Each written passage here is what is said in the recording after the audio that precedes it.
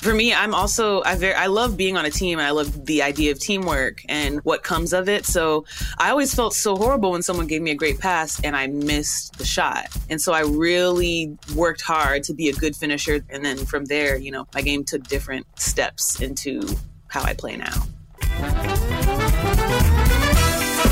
Welcome to the Just Women Sports Podcast, where we talk to the biggest athletes in the world about the untold stories behind their success.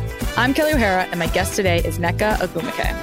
Nneka Ogwumike may be the hardest working woman in sports. At Stanford University, Nneka led the Cardinal to 4 consecutive Final Fours before being taken first overall in the WNBA draft. In 2016, Nneka won league MVP while leading the Los Angeles Sparks to a WNBA title, hitting the championship-clinching shot in the closing seconds of Game 5. That same year, Nneka was elected president of the WNBA Players Association. As president, Nneka helped the players sign a groundbreaking collective bargaining agreement in early 2020 before leading the league through its historic Wubble season. Nneka, welcome to the show. Thanks for having me. Well, I'm so excited to finally get to chat with you. I know. So how are you doing? Better. I gotta say, better. Yeah. I feel better now that I'm home and I'm able to find my footing again. Totally. That's fair. I'm so excited to have you on today. I've been really looking forward to this conversation because you're an inspiration on so many levels, and what you've been able to accomplish on the court and how you've done it is incredible. But then what is equally impressive to me is what you've done off the court. And I want to dive into all of that. But to get to that, we have to go back to the beginning. You were born and raised in Houston, Texas, and both of your parents are from Nigeria. So tell me what childhood was like.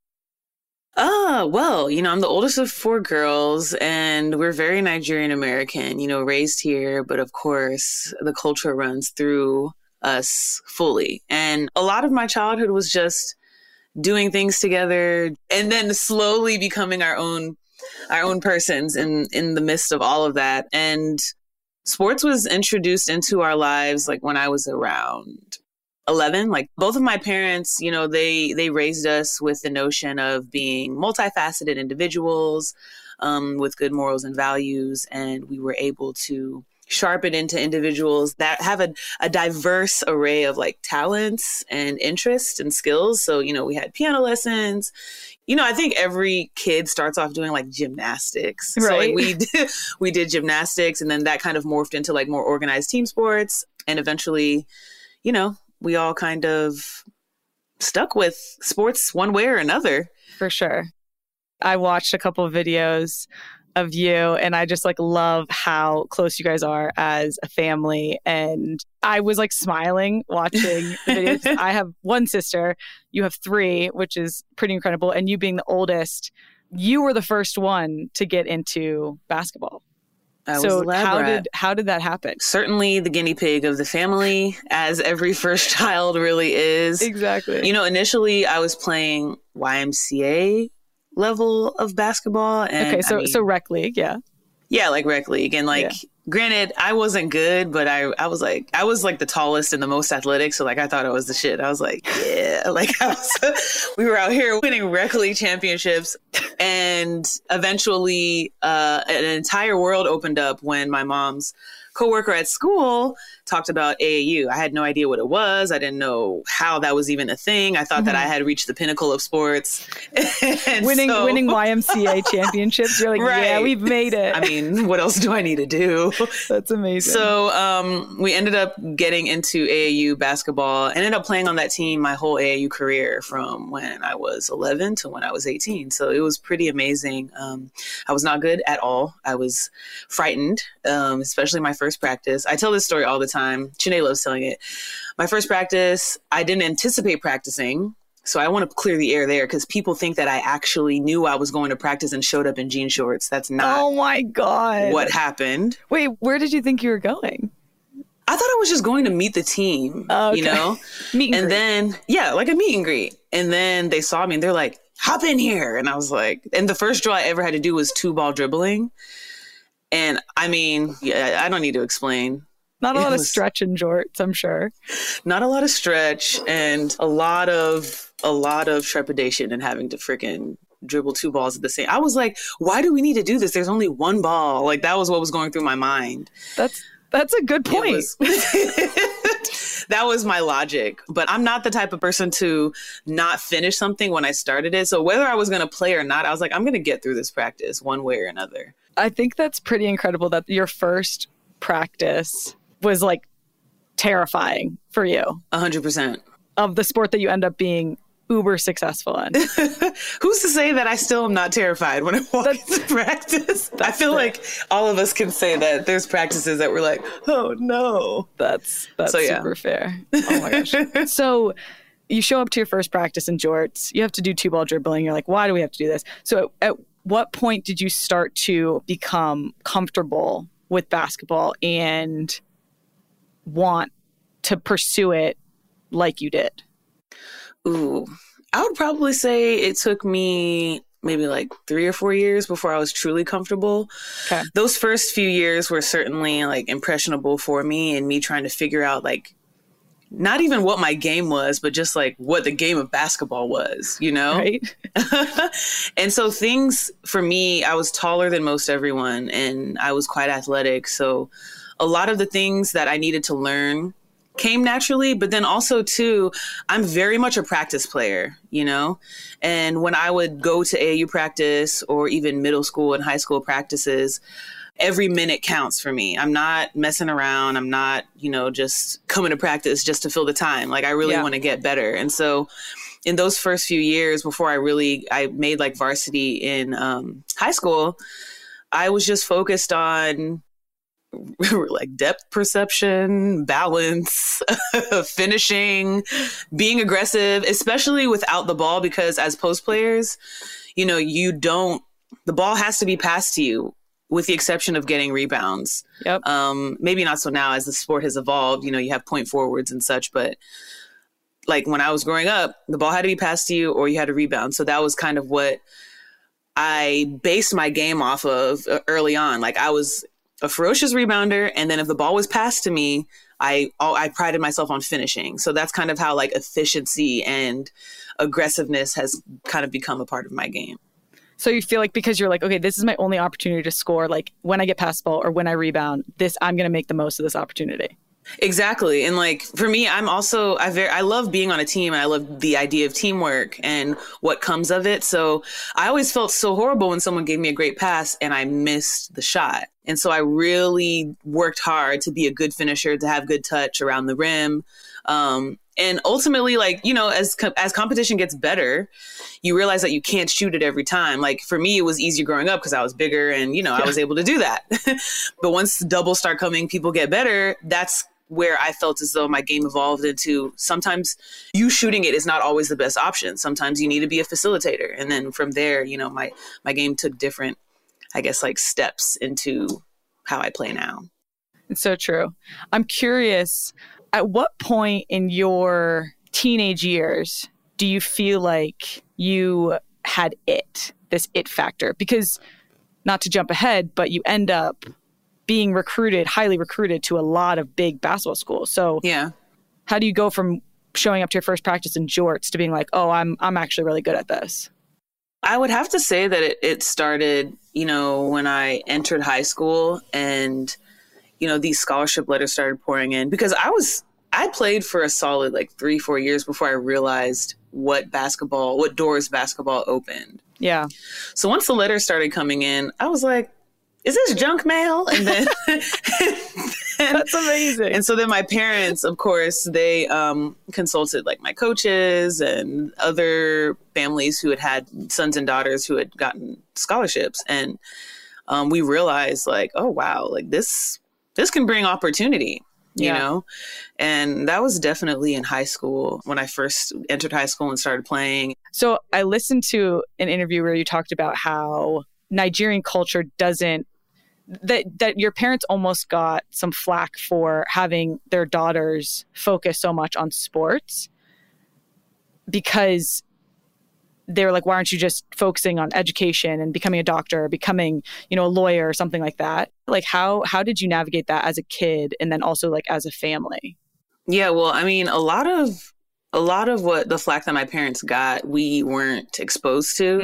My parents definitely kept a lot of that from us in an effort to maintain the innocence of like us playing and us having fun and us being in something new, especially something that we all grew to enjoy. Yeah. And as we got older and, the letters started coming in, that was when parents were like, oh, what do we got to do? Because they wanted their kids to get scholarships. Totally. And I think that was an interesting observation, is that, education was very much still important to us. Hence why we chose to go to Stanford. Hey. But at the same time, like, to get there, to do it for free and to go to an institution like Stanford came because of basketball. And, it's everybody has their own perspective on how you maintain a dream, or how a dream is, made known to you. And I think that's something that we kind of realized as a family. And then individually, we made our decisions on where we wanted to go, because we weren't about to waste that type of opportunity. For sure. So letters start pouring in and college and a scholarship becomes a real thing. How did you navigate the recruiting process and how did you end up at Stanford?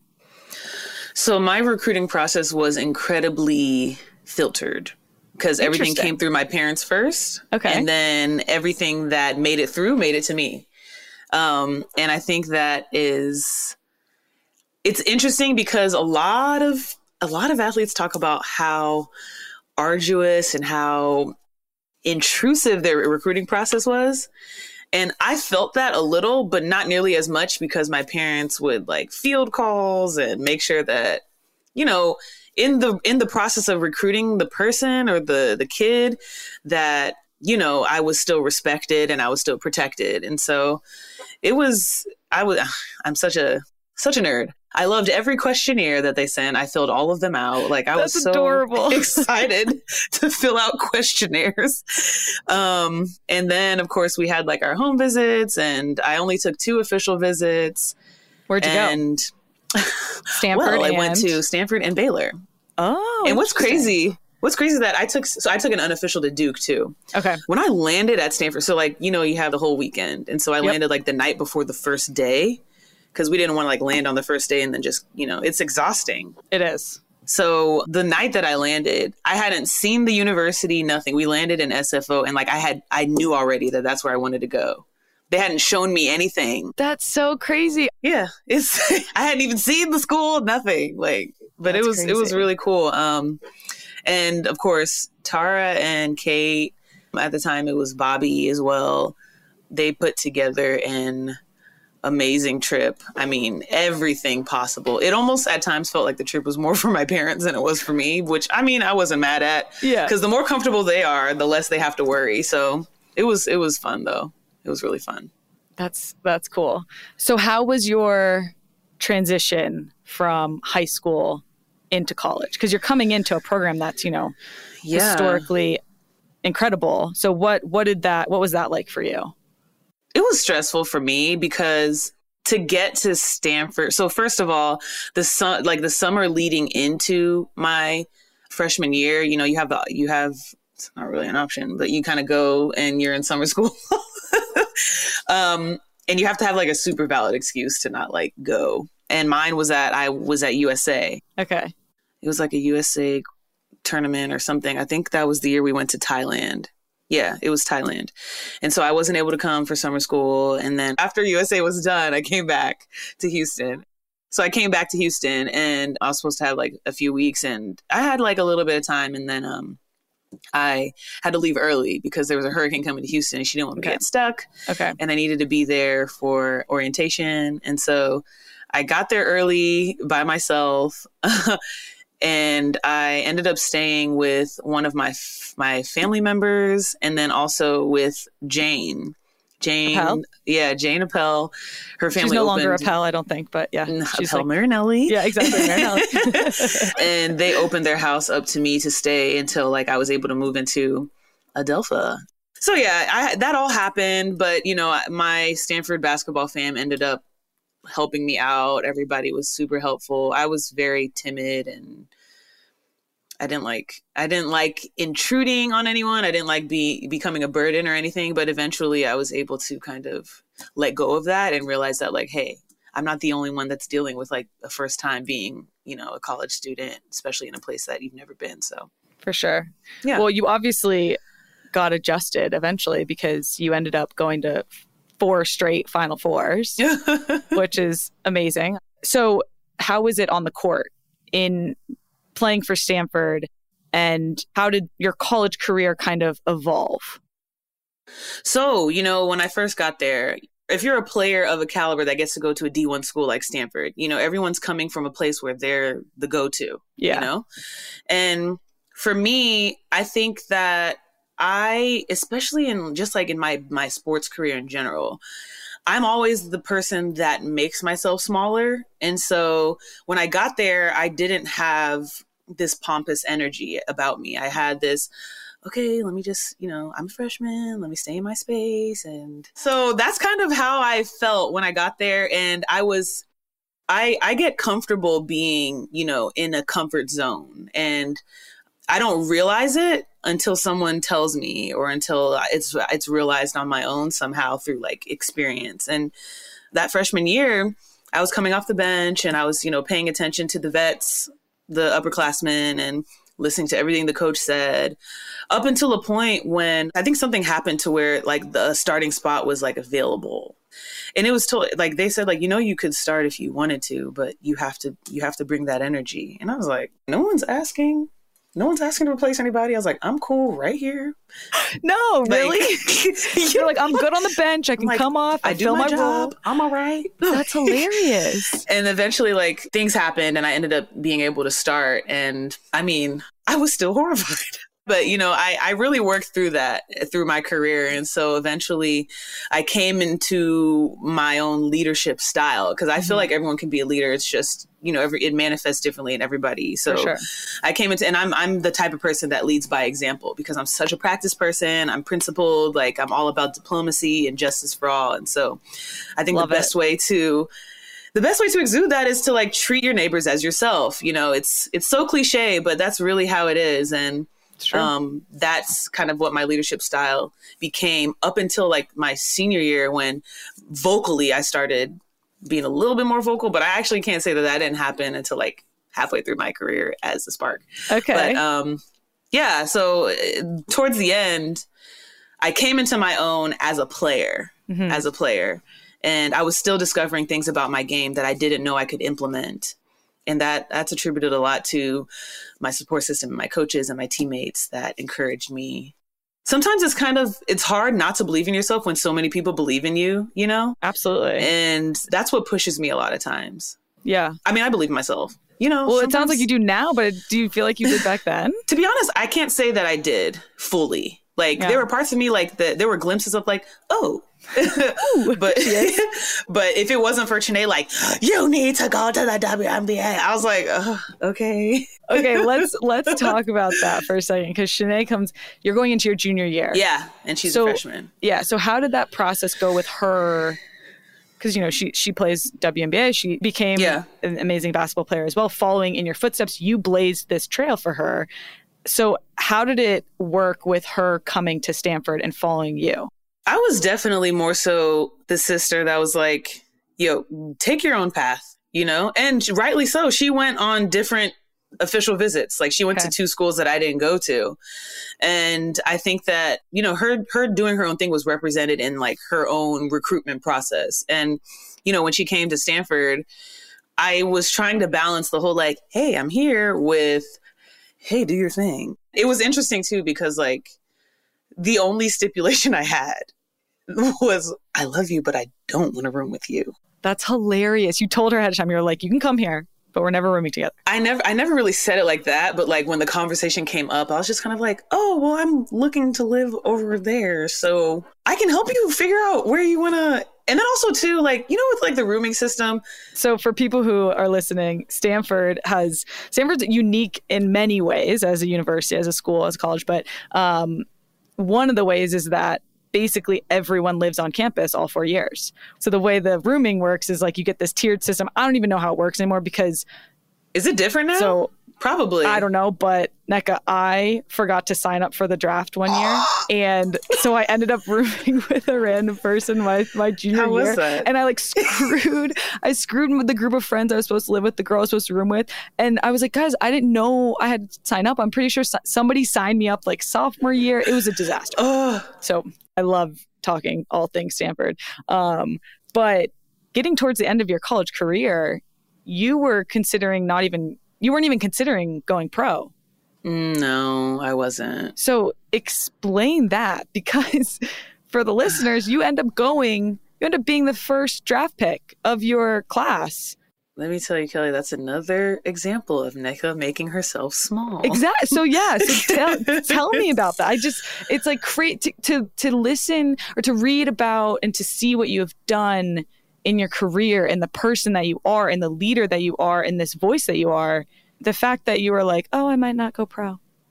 Or I'm not even considering going pro. And that you made yourself small. Yeah, I don't know why I kept doing it, but I owe this all to Chanae, because Chanae was like, you do realize that you can get drafted number 1 and go to... I think at the time the lottery hadn't happened yet, but she's like, you do realize that. I was like, all right, cool. Thank goodness for Chanae. Right, honestly. Yeah, I think it really had a lot to do with my ignorance towards sports opportunities for women. You know, That's I didn't fair. know. Yeah, I mean, like I didn't know what opportunities there were. I knew there was a WNBA, but all I had been told was like, they don't make money. And so I was like, well, I mean, am I going to keep playing if I can't make money, or am I just going to like dive headfirst into like a career that I know will be, you know, fruitful at the end? And learning through that was very helpful because it exposed me to a lot that I didn't know. And most notably, playing overseas. I didn't realize that was a thing. And so understanding that certainly helped me. But then I also came to terms with like, I'm not ready to be done playing. Like I was really enjoying myself and I was happy being on a team.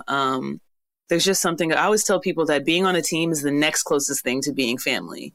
Absolutely. And sometimes even as close as family, because you develop a family structure with people that you don't know and that come from different walks of life, you know, and that are just there for a common goal. So that drive certainly is why I play basketball. And that's why I kept playing, as well as what I realized could be fruitful opportunities being a professional athlete. I love that. So, one, did you come to understand the overseas setup before you decided to go pro? So this is another Nneka-ism. I can't love this. I'm loving it. In the flurry of it all, my naivete was like, okay, cool, I'll play overseas, just sign the contract, and then wherever I end up. And it wasn't like wherever I end up. Like I had good representation, decent representation, because my parents were even through the whole like agency picking process and everything. Yeah. And so the first contract that I signed was to go to Poland. Yep. And every time I went overseas, I want to say up until like maybe the last 2 seasons that I had, they were like, okay, they're paying this much. Okay, it's in Poland. All right, that's it. And I was like, okay. Like my parents were there. So I was like, if they're here, it must be okay. So I just, signed. And then it didn't occur to me that I was going to go play in Poland until like the day before. You were actually getting on a flight to go to Poland. And the same happened with China. The same happened with Russia. I just realized it's like, this is a part of how I make money. This is a part of my professional life. And yeah, this is just like part of the deal. It's a part of the whole journey. And I think I've always kind of been the type of person that like, in a lot of ways, like it does sound careless of me, but I've also kind of been the type of person that I'm not going to hang myself up on the variables that can keep me from a big opportunity. So I'm not going to be like, I have to play with her or I have to play here. Like I'm going to go there, do my job and see what comes of the situation. As long as it's safe, and I'm able to, play and have a healthy and comfortable, way of life, then whatever challenges come, I'll be able to take care of. I mean, that's a good outlook. Yeah. That's like a way to be a go-getter right there. Yeah, without realizing it, because I'm not like, oh, where's the cash at? I was just kind of like, oh, a team wants me and they really want me. So I think that's a good start if a team really wants you. Yeah. So what were some of the variables that you encountered once you did get on those flights to Poland and China and Russia? Okay, so Poland, to be honest, it would be difficult for me to truly depict to you what was right and wrong because that was my rookie season overseas. Mm-hmm. The most traumatic thing I remember in Poland was that I had to learn how to drive a stick shift because in Europe, most people drive stick shift. And my dad came over for like 2 weeks. Had you learned before? No. Okay. No. So my dad came over for like 2 weeks to like help settle me in, and he taught me how to drive stick shift. And my dad is not the greatest teacher. So like I'm stalling like in the middle of the street and I'm just freaking out. But for the most part, my Polish team, the owner of our team, he basically like owned what was their version of like Payless or like DSW. Yeah. And like his stores are like in every country in Europe. So like he was wealthy and he took care of us. Like we flew privately, domestically. Yeah, that's amazing. And then also for people that aren't really cognizant of like overseas, I don't know if it's the same for soccer, but like you're in your national league and then you're in an international league. Yep. And so better contracts come when your team is in 2 leagues. So we were in the EuroLeague, which is the highest level. So that was really great. We had like a historical season. Like we made it to the final 8 or so, and then we ended up winning the Polish championship. That was really cool. And then China came. So China happened because not by choice. I had signed to go to a team in Russia, and it ended up being a deal that was not fully transparent and was taking advantage of me. And so China bought me out. So I had to go play in China, which was actually interesting because that same team that ended up buying me out is the same team that I went back to 2 years ago and we won a Chinese national championship. That's amazing. So that was really cool. So, your blessings are set up in different ways, you don't realize. Now, being in China, I always tell people I would never suggest a rookie go to China. Okay. I feel like you need more overseas experience before you go to China because not only are you the only foreigner on your team that's playing, you're more than likely the only person that speaks English outside of your translator. And like your translator is there. Like my translator was on the baseline, like, coach says to do this, No, really? Yeah. Yeah. He was giving you, he was translating practice for you. Practice, games, everything. Like your translator is there. Your translator becomes your best friend. Because if you want to go to a mall, like that's how it was. So that was that. And then I was in Russia for 4 years. And I would have to say that that's like, outside of, like all the teams are my team, but like Russia was really like, that was like my low-key home. Like I was there for 4 years. I played for Dynamo Kursk, which is west of Moscow, like southwest of Moscow. Okay. And we did amazing there. It was fantastic. The organization, it's like for a city in Russia, it does feel like it's in the middle of nowhere. But it's a big city, but it's like in the middle of nowhere.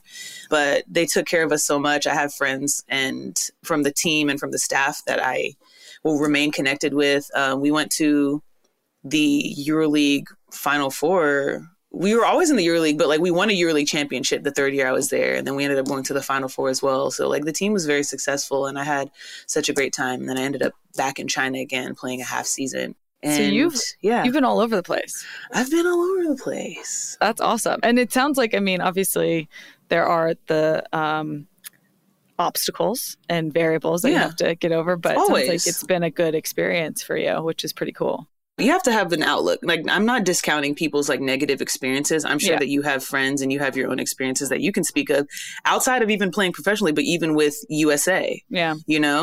But for the most part, you have to have a certain outlook and understand, kind of the bigger picture, Yeah. And it's like, it's what you make of it. If you bring positive energy to it, it's probably going to be a hopefully positive experience. Yeah. Fingers crossed. Right. But so we kind of jumped ahead, but I want to talk about getting drafted number 1 and your rookie season, because you end up being rookie of the year, which is incredible in such a just experienced league. WNBA is a hard league to get your footing in, I think. So what was what was draft day like for you? What was that experience? Yeah, it was cool because it was my mom's birthday on draft day. Aww. Yeah. So I think it still hadn't quite hit me, you know, because you get these calls and you have these projections. They're like, you're going to go number 1 or you're going to go this, you know. And of course, Sinead was there like, oh, just wait. You can't wait. I'm just like, I love your Sinead impressions. They're so funny. They're so like my whole focus was like, okay, let me get ready. Let me not look crazy. Let me go out there. And when my name is called, like, I'll be forever grateful. And it's funny because like after I got drafted, it didn't occur to me that I could have ended up in Tulsa. Really? Why? What happened? Because they were one of the top lottery picks. Before obviously LA ended up being number 1, but like Sinead made that known. She was like, when they were drafted, I was like, Tulsa could have gotten the number 1 pick. And I was like, yeah, that is a moment of gratitude right there. Yeah, for sure. You know, and I thought it was amazing how I still ended up being in California, especially after playing the USCs and UCLAs, like all 4 years, like it was familiar, you know? Sure. So it was great. My parents were there. Sinead was there. It was definitely a day to remember. And I didn't feel small that day, Kelly. I didn't feel small. That makes me happy. Maybe that was the day that started the Nneka being like, I freaking got it. Yeah. And then you go on and you back it up being Rookie of the Year. So did you go into that season feeling pressure of, I got drafted number 1, therefore I should be Rookie of the Year? Oh, 100%. I think anyone would be lying if they got drafted number 1 and didn't feel that pressure. I didn't allow it to necessarily get to me because once I got to LA, like, you go through this period of realizing that you're not going to win every game like you did in college. Right? And it is a traumatic experience because like you'll lose like your 3rd game of the season. You're like, no, it's all over. It's all over. And then your vets are looking at you like, okay, calm down. Right. Like what team has ever gone undefeated in a season? Yeah. Once you get over that, I guess like once I got over that, my focus was really just to be the best I could for my team. And quite frankly, just being a sponge for the vets that I had. I mean, my first year I played with Candace, Elena Beard, Delisha Milton-Jones, Ebony Hoffman, Lindsey Harding. Like I was like, oh, wow. These are all people that you grew up watching. Yeah. And now you're playing with them. It's certainly a moment of recognition, kind of, you know, like this is real life, you know? For sure. So that was kind of my focus, just being the best I could for my team, being like productive so that we could get wins. I mean, like you said, it's an interesting transition to go from being part of such a dominant college program and then turning pro and being like, oh, this is the big leagues, kids, and you gotta be able to weather the storm that is being a professional. Right. So I want to jump ahead to 2016 because this is a big year for you. And to start it off, you win league MVP. And not only that, but you set a record with a true shooting percentage of 73.7%. Can you first explain what true shooting percentage is? So if I'm explaining it as best as I can, it basically takes into account like field goal percentage, free throw percentage, and all of that combined. So yeah, in plain English, it means you had the most efficient shooting season. And this was a record set not just for WNBA, but NBA. So you had the most efficient shooting season in the history of basketball. Okay. Okay. You're like, don't focus on me. Thank you. I've learned that's what you say to like compliments. Well, Thank yeah, you. but you should, I mean, that's you doing that. And just in having, so I obviously, you know, read through these notes, knew this, but having you talk about how back as a teenager, early starting out in basketball, Nneka was focused on being the most efficient you possibly could be, to see that then come to fruition years later as a professional and to set a record in basketball is incredible. So one, can you talk about, do you feel like you did anything differently going into the 2016 season?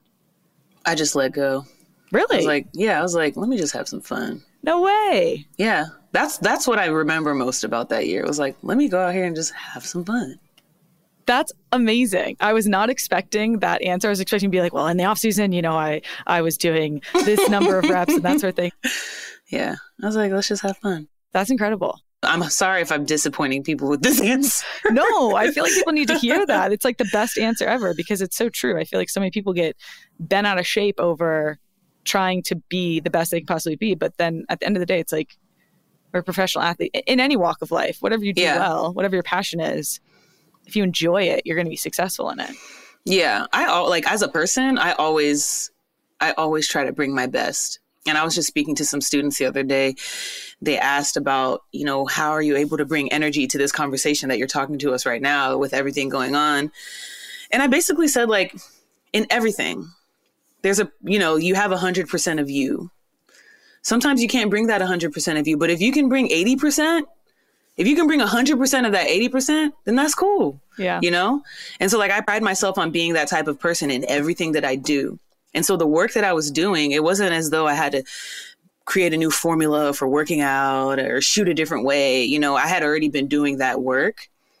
And so I would say that 2016 was certainly more mental than it was physical. And once I was able to, release the mental weight of whatever and have fun, the physical work that I had been doing for so long just kind of, it showed out.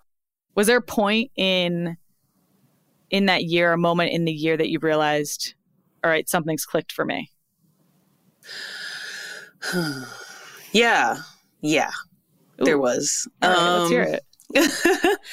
It was the game against Dallas at Dallas when I went perfect from the field. Like I shot 12 for 12 from the field. And I think I was like 2 for 2 from the 3-point line and like, I don't know, like maybe 7 for 7 from like the free throw line or something like that. Ridiculous. At that point, I was like,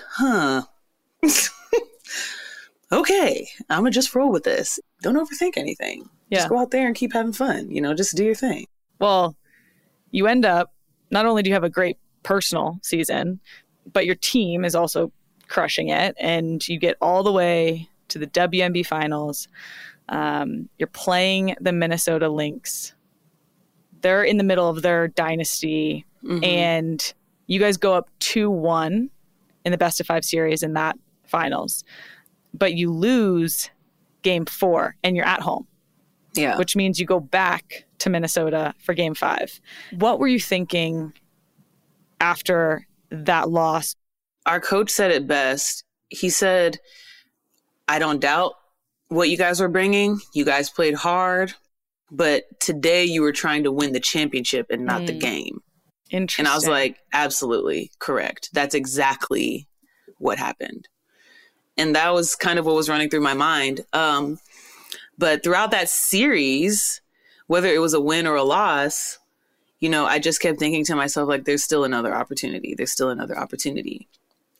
And I think people get, in these series especially, I think people get so hung up on, oh, shoulda, woulda, coulda, or she did that, or they did this. And just not dwelling and looking forward while still learning from what you experience is really the key. And that's the attitude we took into game 5. In game 5, from your coach's advice, do you feel like you were just trying to win the game, or you were like, no, this is the championship game? Oh, no, for sure. I was just like, I was like, I'm trying to win the championship. Holy shit. This is it. Because at that point, it was like, there's no more games after this. Yeah, exactly. Oh, my gosh. So, yeah, in my mind, but like, I'm a relatively collected person. So I wasn't like freaking out or anything. But I was just, that game was just, I just will never forget when we went into the arena, because we had just watched the Bad Boys documentary. Okay. The night before, like over dinner. And it was the Celtics that they had to beat. And it was, when we walked in there, it was literally a sea of green. They had a green t-shirt on every single seat. It was insane. And it was just like, when I was playing, I was just like, this is the stuff people do it for. Like, not just the championship, but like being in that game. Right. Being able to play on the court and be a part of that. It's just, You can't get that anywhere else. It's so true. Yeah. You can't replicate it. It's such an amazing feeling. And you're in their home, sea of green, clock is counting down. You hit the game winner with 3 seconds left to take home the title. And what is so interesting, and I'm just realizing this now, this is what you did as a kid. This is what you built like your foundation on. Hearing you talk about little Nneka, like teenage Nneka, learning basketball and what you focused on, and then like to see it happen and win you a WNBA championship is insane. So walk me through the last shot. Entering the series, first of all, like when you're in a series like that and you win MVP or some type of honor, like they're going to be smothering you the entire series. Right. So for the better part of that series, I wasn't able to get all the shots that I wanted to get. And in my mind, especially leading up to game 5, I was like, all right, let's take this back to 14-year-old Nneka. And I'm going to play like a role player. Like I'm going to have that tenacity. I'm going to be the garbage woman. Like I'm about to be out here. Like I don't care if I can't make a move. I'm going to get rebounds and I'm going to finish. That was really, and play defense, of course. That was really my mindset going in there. And even to the point where I was like, if I can get the rebound, I'm going to make it difficult as hell for anyone to. So if you like watch back that game, I was like swatting and poking. Like if I couldn't get it, I was like poking it out of bounds. Yeah. That was the attitude that I had. And I've had moments, especially at Stanford, where, I knew the last shot was coming to me.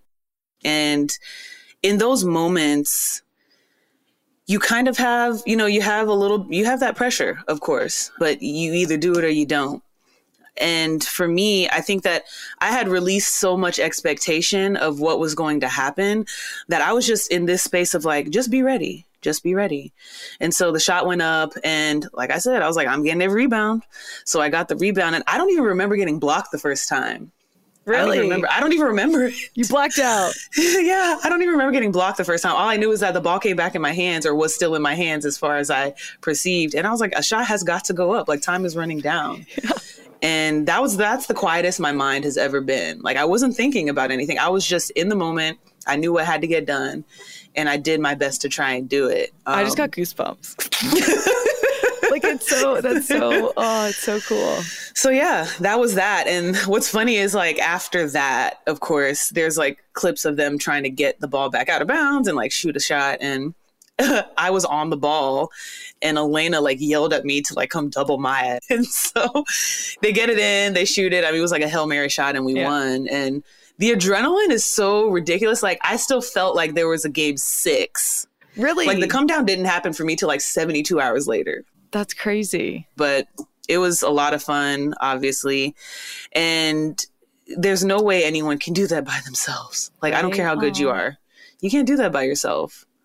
And that team was awesome. Like everybody contributed, whether they were on the court or off. So, yeah. That's amazing.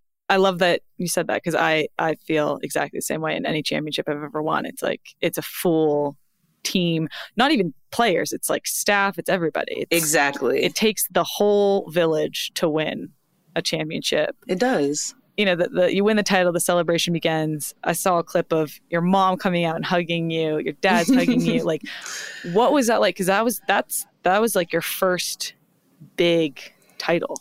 Yeah. Everything that everyone thinks a championship is, it certainly is.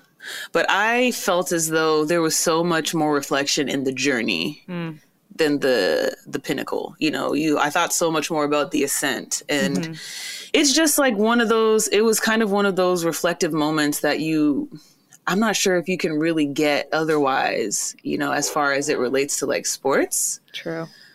But it was just such a beautiful moment also in that week and time after to see how much it meant to people who don't play and like to people who felt like they were a part of the family and are a part of the family, you know?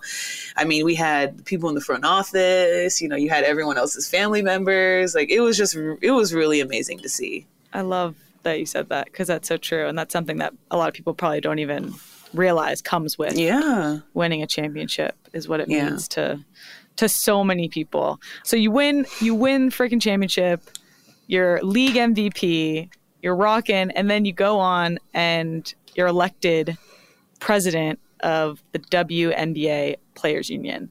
What inspired you to pursue that role? I will not lie. I was not inspired. Okay, because before you even go, like, in talking to you today, like, the listeners don't know this. We don't know each other well. Like, we obviously know who each other are. Like, we've crossed paths. But just hearing you be like, little Nneka, I want to go in my shell. And then, because I know you as, like, the Nneka that is this beast on the court and then president of the WNBA Players Union. So, yeah. So you weren't inspired to take that role. So how did you end up in that role? So years before that, I was nominated to be a player representative without my knowledge. And then after that, I was also nominated to be on the executive committee without my knowledge. Okay. And so, I mean, I had a role to fill. So I was like, all right. So this is another example of people seeing so much potential and character and leadership in you. And just thrusting me into it. Okay. So that's kind of what happened. And then when the election came up, because Tamika Catchings was retiring, she basically came up to me and she was like, you should run for president. And this is me. I'm already like a junior VP. And, I didn't really have a lot of responsibility as vice president, aside from being like on the calls and such. And I looked at her, I was like, oh, what? She was like, you should run. And I was like, oh, Catch, like, I don't know if that's for me. She's like, let me clarify. You are running. And I was like, I love it. I mean, if Catch suggests you to do something, then you do it. You just kind of do it. And so I did it, and I ran unopposed. Even in my reelection last year, I ran unopposed. So that's where I'm here. No, I'm just joking. But that is how it happened. But I realized my role through it all. I grew to love the position through it all. And it's just crazy how, like, me as a person and my personality, it feels very comfortable in this position, even through the challenges. And that's kind of where I found myself now. I love it. I mean, I feel like people think that, leaders or people in positions of power have to be these very loud or, very outgoing personalities. And that's not the case. Sometimes the best leaders are the ones that are exactly your makeup. That is like team player, diplomacy. I mean, in my mind, those are the best leaders, but that's just my opinion. But I want to talk more about your position as the president and what you've been able to do for the WNBA, because you've done some pretty historic things. The first one was you wrote this piece for the Players Tribune, Bet on Women, announcing the decision that in 2018, the players opted out of their current collective or your current collective bargaining agreement. Yeah. So what was your role in overseeing that decision to opt out, and why did the players decide to do that? So the role that I held, and also of the executive committee, was to hear the players out. And, it's interesting because we were learning through the whole process in our own way. And, through that, we learned that opting out didn't mean like strike, lockout. It just meant, okay, we gotta come back to the drawing board with this, because this is not working for us right now. Yep. And then the work kind of begins, and so even the process of opting out, like, we have an amazing executive director in Terry Jackson. And before, the opt out wasn't just kind of like, do you guys want to stay or not? Like, no, that's not how it was. It was months of, read the current collective bargaining agreement. What are things that you don't like? Do you want to change it? Like those types of conversations. And then it led, it's a lot. I mean, you guys know. And then that's why I'm interested to hear about this, because I feel like you guys were able to do something incredible. So, but people don't understand. Like, a lot of people think, oh, you're opting out, and your CBA is just about salary, but it's so many other things. It's like incredibly intricate and complicated. No, yeah. So that led up until the opt out, and like in that opt out, we basically exclaimed that, like, we want to bet on ourselves. We want to see our value reflected in something that wholly affects us. And so that's kind of what led to the year of negotiations and us truly listening to every player and their needs and what we can do to implement the needs of players that can benefit everybody. And we were able to come to an agreement that was historical in what we were able to implement, but also historical in it serving as a stepping stone for where we really do see this league going.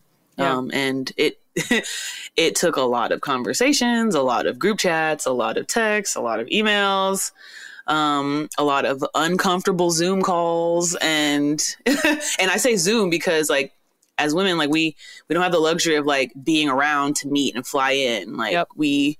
We're all playing 12 months out of the season or have other jobs. So much of the negotiations happened virtually. So I've been a part of the last 2 CBA negotiations with U.S. Soccer, and we're just creating a CBA for a pool of 30 to 45 potential players, whereas right. You're leading the charge in creating a CBA that is hundreds of players. How did you handle that? It was really just talking to the players, like, and I'm not going to lie, like badgering them, because up until this point, up until our last CBA, like the participation was abysmal. And that was something that I knew as president that I wanted to change. I love it. Because all you do is hear about players complaining about what they do and don't have, but then they're not responding to the emails. And so much of our time was like, get on this call, hop on this call, tell your teammates to talk. Like, you know, like It got to a point where I was just kind of like, all right, you guys, since no one's talking, we'll re-sign the same one that we just signed. And then you get the emails coming in and the text coming in. They're like, wait a second. Yeah. Right. And like sometimes it takes that, you know, it takes a little bit of tough loving at times, you know, and I think that it had been years of players feeling like they hadn't been heard. And so they had been desensitized to people asking how they feel about things. And that was something that as an EC, we really wanted to change the culture of how we engage as a cohort in the WNBA. And that's something that we've been able to tap into and hope that it continues as well as kind of expands as we evolve. I love it. It's a lot.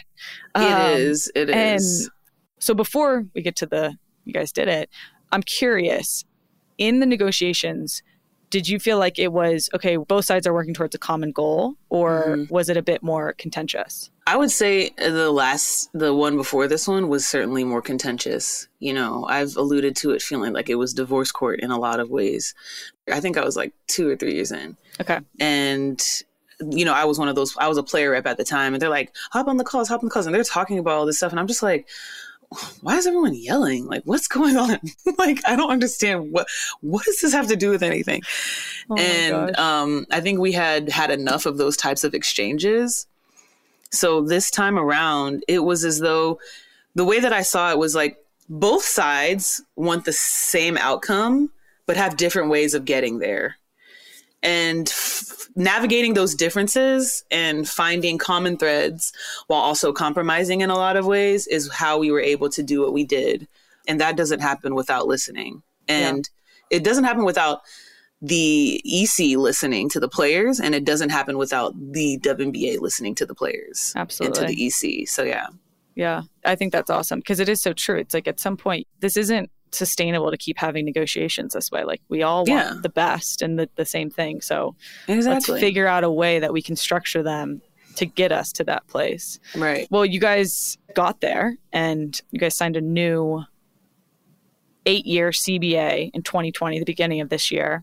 It offers fully paid maternity leave, improved travel arrangements, increased investment in marketing, better compensation. So when you announced the deal, because you announced the deal on Good Morning America with the commissioner, Kathy Engelbert. Is that how you say her name? Engelbert? Yeah. It presented a joint victory between players and league. And it was celebrated on both sides. Why do you think it was such a big win for both the league and the players? I think the process was a big win for the league and for the players because outside of the outcome, how we got there was certainly something that we need to consider moving forward. And it's definitely a relationship that we need to maintain between the players and the league.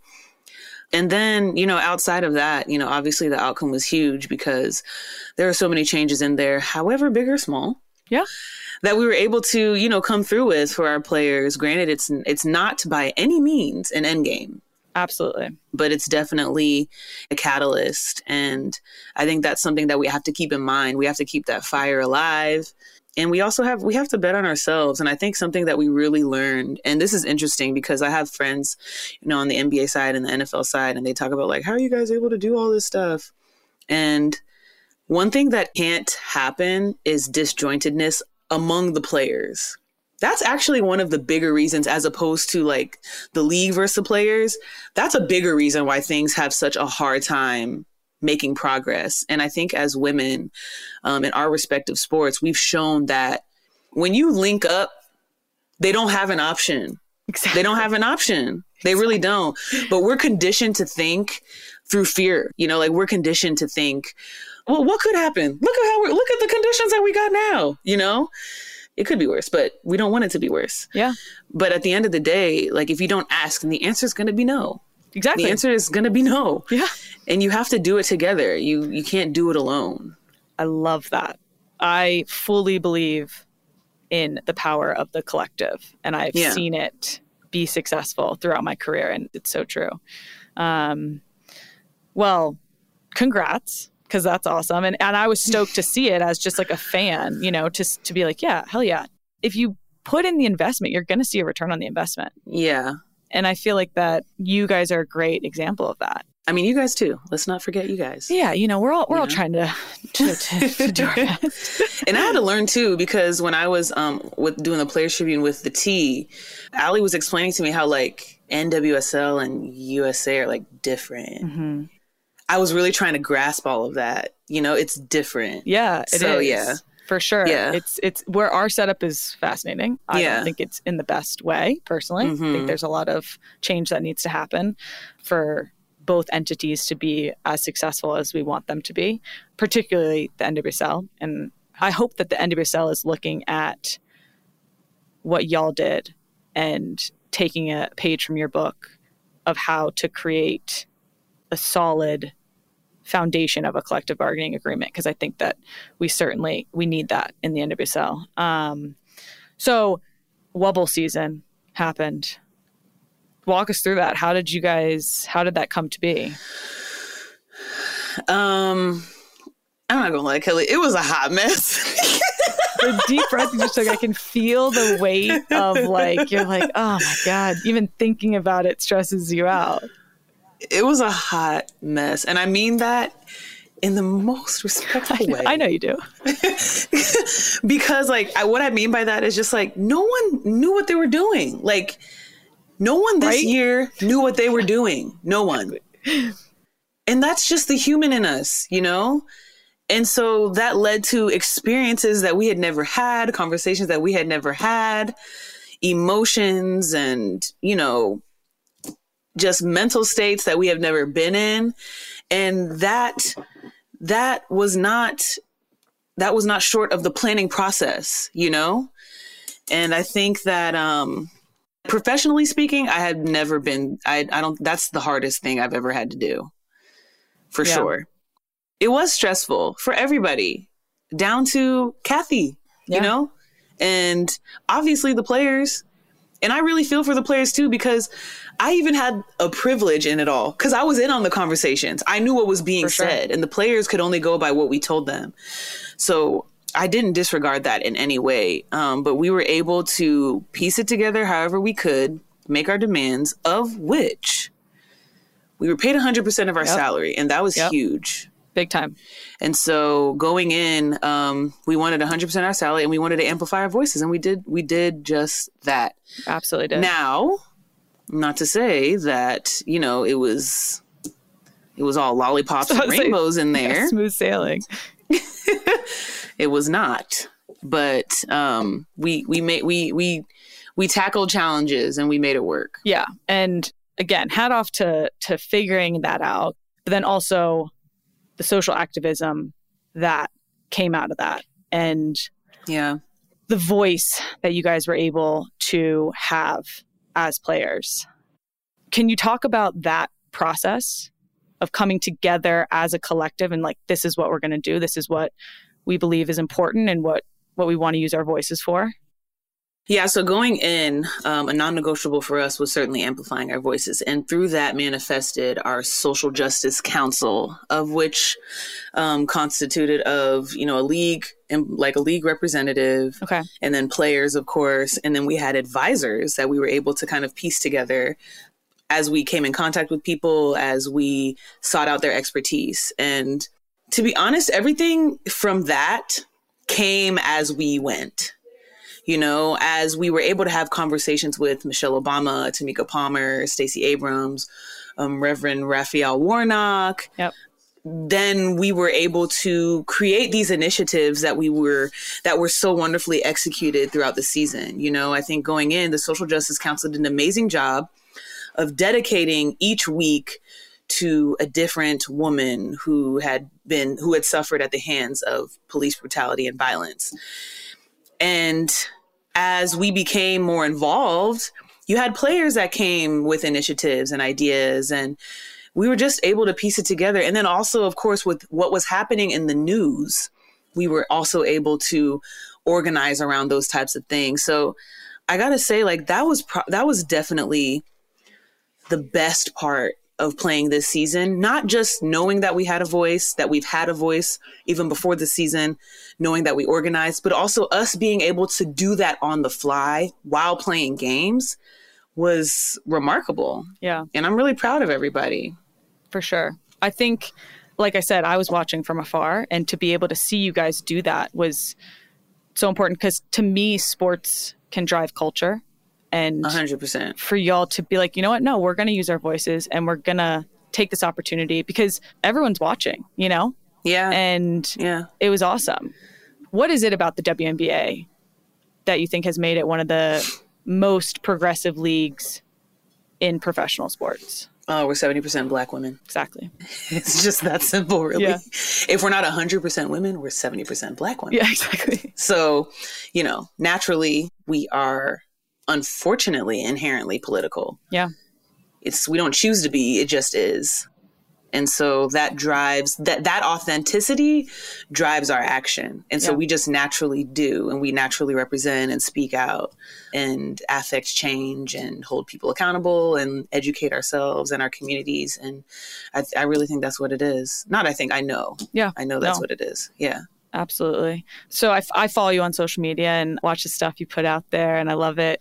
And in one of the interviews you did, the question was posed, how do we, and this is something I've thought about a lot, how do we make sure this isn't just a blip on the map? Yeah. And real change is seen moving forward? And you answer to that: accountability and action. Mm-hmm. Can you speak a little bit more on that? Accountability and action, the way that I see it, is twofold and also constant. You're constantly either holding yourself accountable or not. And through that follows the action you are taking or are not. And so through that constant, it can become twofold when you realize that you're on the better side of either one of those things. So whether you like it or not, and when it comes to history, you're a part of it. And what you're doing or what you're holding yourself responsible for is on you. Absolutely. Even if you feel as though you're not doing anything to contribute to a problem, or you feel as though you're doing enough, it never stops. And so that's kind of how I perceive the accountability and action part. Like, I'll use as an example. For me, I'm Nigerian American. I don't have the underpinnings and the trauma of truly understanding the Black American experience as it pertains to the history of this country, just simply because of my upbringing through Nigerian culture. That doesn't mean that it has nothing to do with me. It just means that I have to figure out what part of history can I now use my experience to contribute to being on the better side of history. And so that's kind of how I see it. For example, like, I feel as though, and it looks different for everyone. That's something that's very important, especially in this digital age. Screw what everyone else is doing. What works for you? What works for you? Because we get so caught up in trying to do things other people are doing, and it leads to fractured accountability and fractured action. It's performative. So you just have to figure out, it's all performative. So you have to figure out what works for you. And so as an example, like, I'm all about educating myself. Like, I'm a Googler. Like, that's what I do. I look up everything. I found myself in a position to educate myself more. I did not know that the census is as important as voting. I had no idea. You know how like on social media now, they have all of these like 10 slides of like, let's talk about the census. Yes. I read that and I was like, census.com. Like, have I filled it out? I was sending it to everybody. I was like, fill it out. Like, you know, it's just, and that's my version of holding myself accountable, being able to educate myself. And then the action that I can take through that is helping other people educate themselves as well. So that's kind of how I view the accountability and action. It's constant. It is. You just got to make sure, you know, you have to keep checking yourself and make sure that you're holding yourself accountable. And that accountability is following with the action that is contributing to the betterment for everybody. Perfectly said. So overall, how was the Wubble experience? Because I think I already know the answer, but, you know, how are you holding up mentally, emotionally, physically by the end?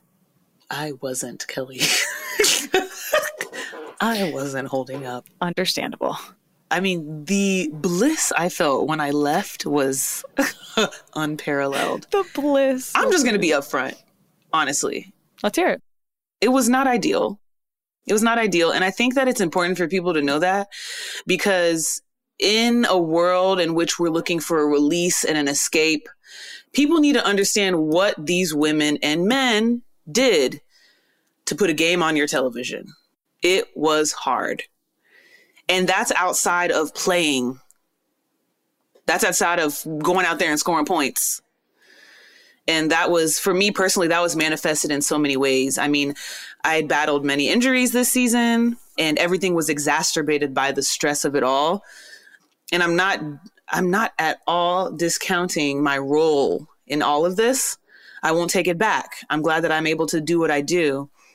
But, you know, there just comes a point when, and I don't like giving energy to like naysayers, but it's like, oh my God, she sat out with the migraine. Like, what the hell? She can't. I was like, it weighs on you. If you thought it wasn't that bad, why do you like, I sat out of an elimination game like that, you know, it's just, and then that on top of like all the other players that are, I mean, the moms were in there with their kids. I couldn't believe having to deal with that and still having to take care of my child in there. Yeah.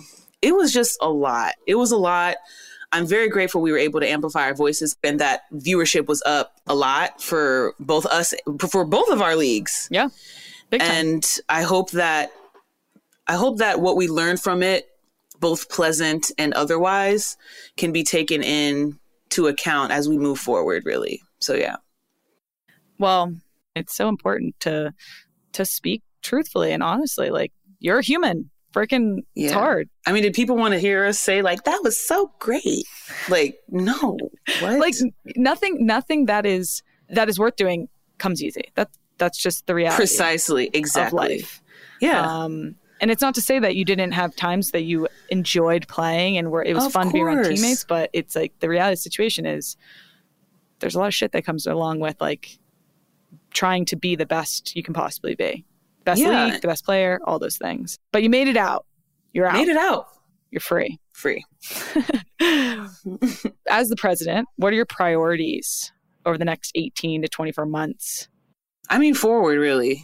You know, I don't necessarily have any agenda in mind right now, but just forward, you know, keep listening to the players, keep communicating with the league about, you know, how we see things, how they see things, coming together in the middle and really putting out something that people want to watch and people want to be a part of. I think that outside of everything, forward movement and more eyes on us, you know, more attention, and rightfully so, because we, you know, outside of everything that we do as far as, you know, being socially aware and active in our communities, we hoop.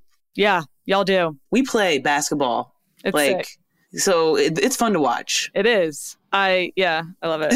No, it's true. I obviously have like aware of WNBA. Like I played basketball as a kid, but this year and this season, like I've become a fan. And like I watch the highlights on Instagram and stuff, and like I'm into it. It's awesome. And you guys do put out a sick product. And it's like if you give the platform and you put the investment behind it, the people are gonna watch because it's good, it's quality, it's good entertainment, it's good basketball. Exactly. Well, we've taken up a lot of your time, so thank you. This has been so enjoyable. I've loved this conversation. We have a couple more repeat questions, and then you are free to go. Cool.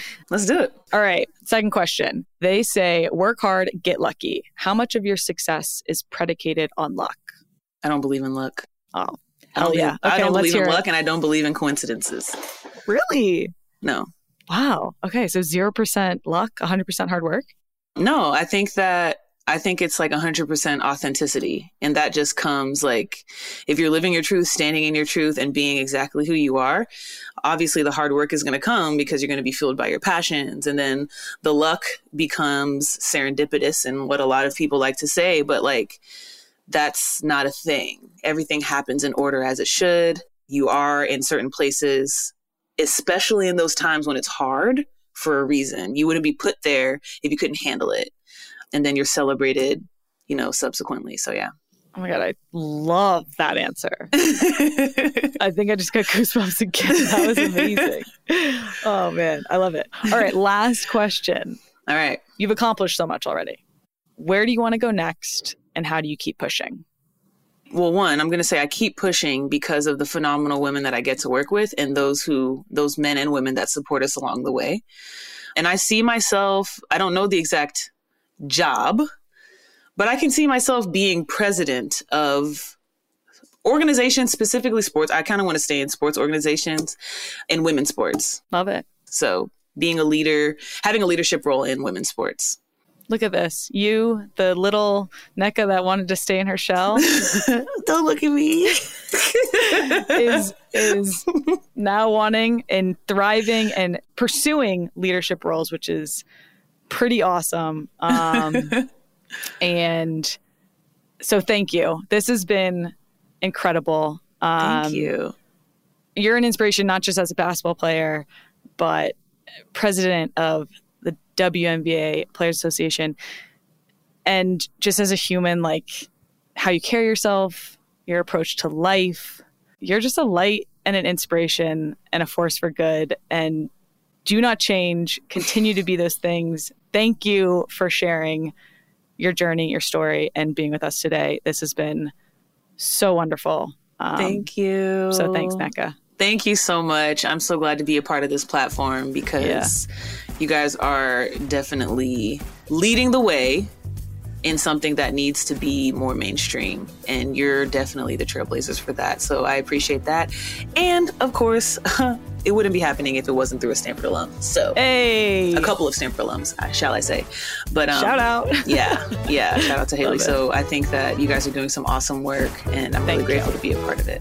Well, you are a big part of it, and this has been awesome. So thank you. Thanks so much for listening. For more great sports content, go to justwomensports.com and be sure to subscribe to our newsletter. Our show was co-produced by Just Women's Sports and Boom Integrated. Big thanks to our executive producers, Haley Rosen, Adrian Glover, and Robin Lai. John Murray and Sydney Shaw do our research. Production by Jen Grossman, Jeannie Montalvo, Victoria Gruenberg, Clint Rhodes, and Juan Garcia Ticula. Special thanks to Jesse Louie, Haley Kottmeyer, Sivan Nadler, Dory Newman, Isis Haywood, and Kathleen Lumavi. I'm Kelly O'Hara, and you've been listening to the Just Women's Sports Podcast. Catch you next time.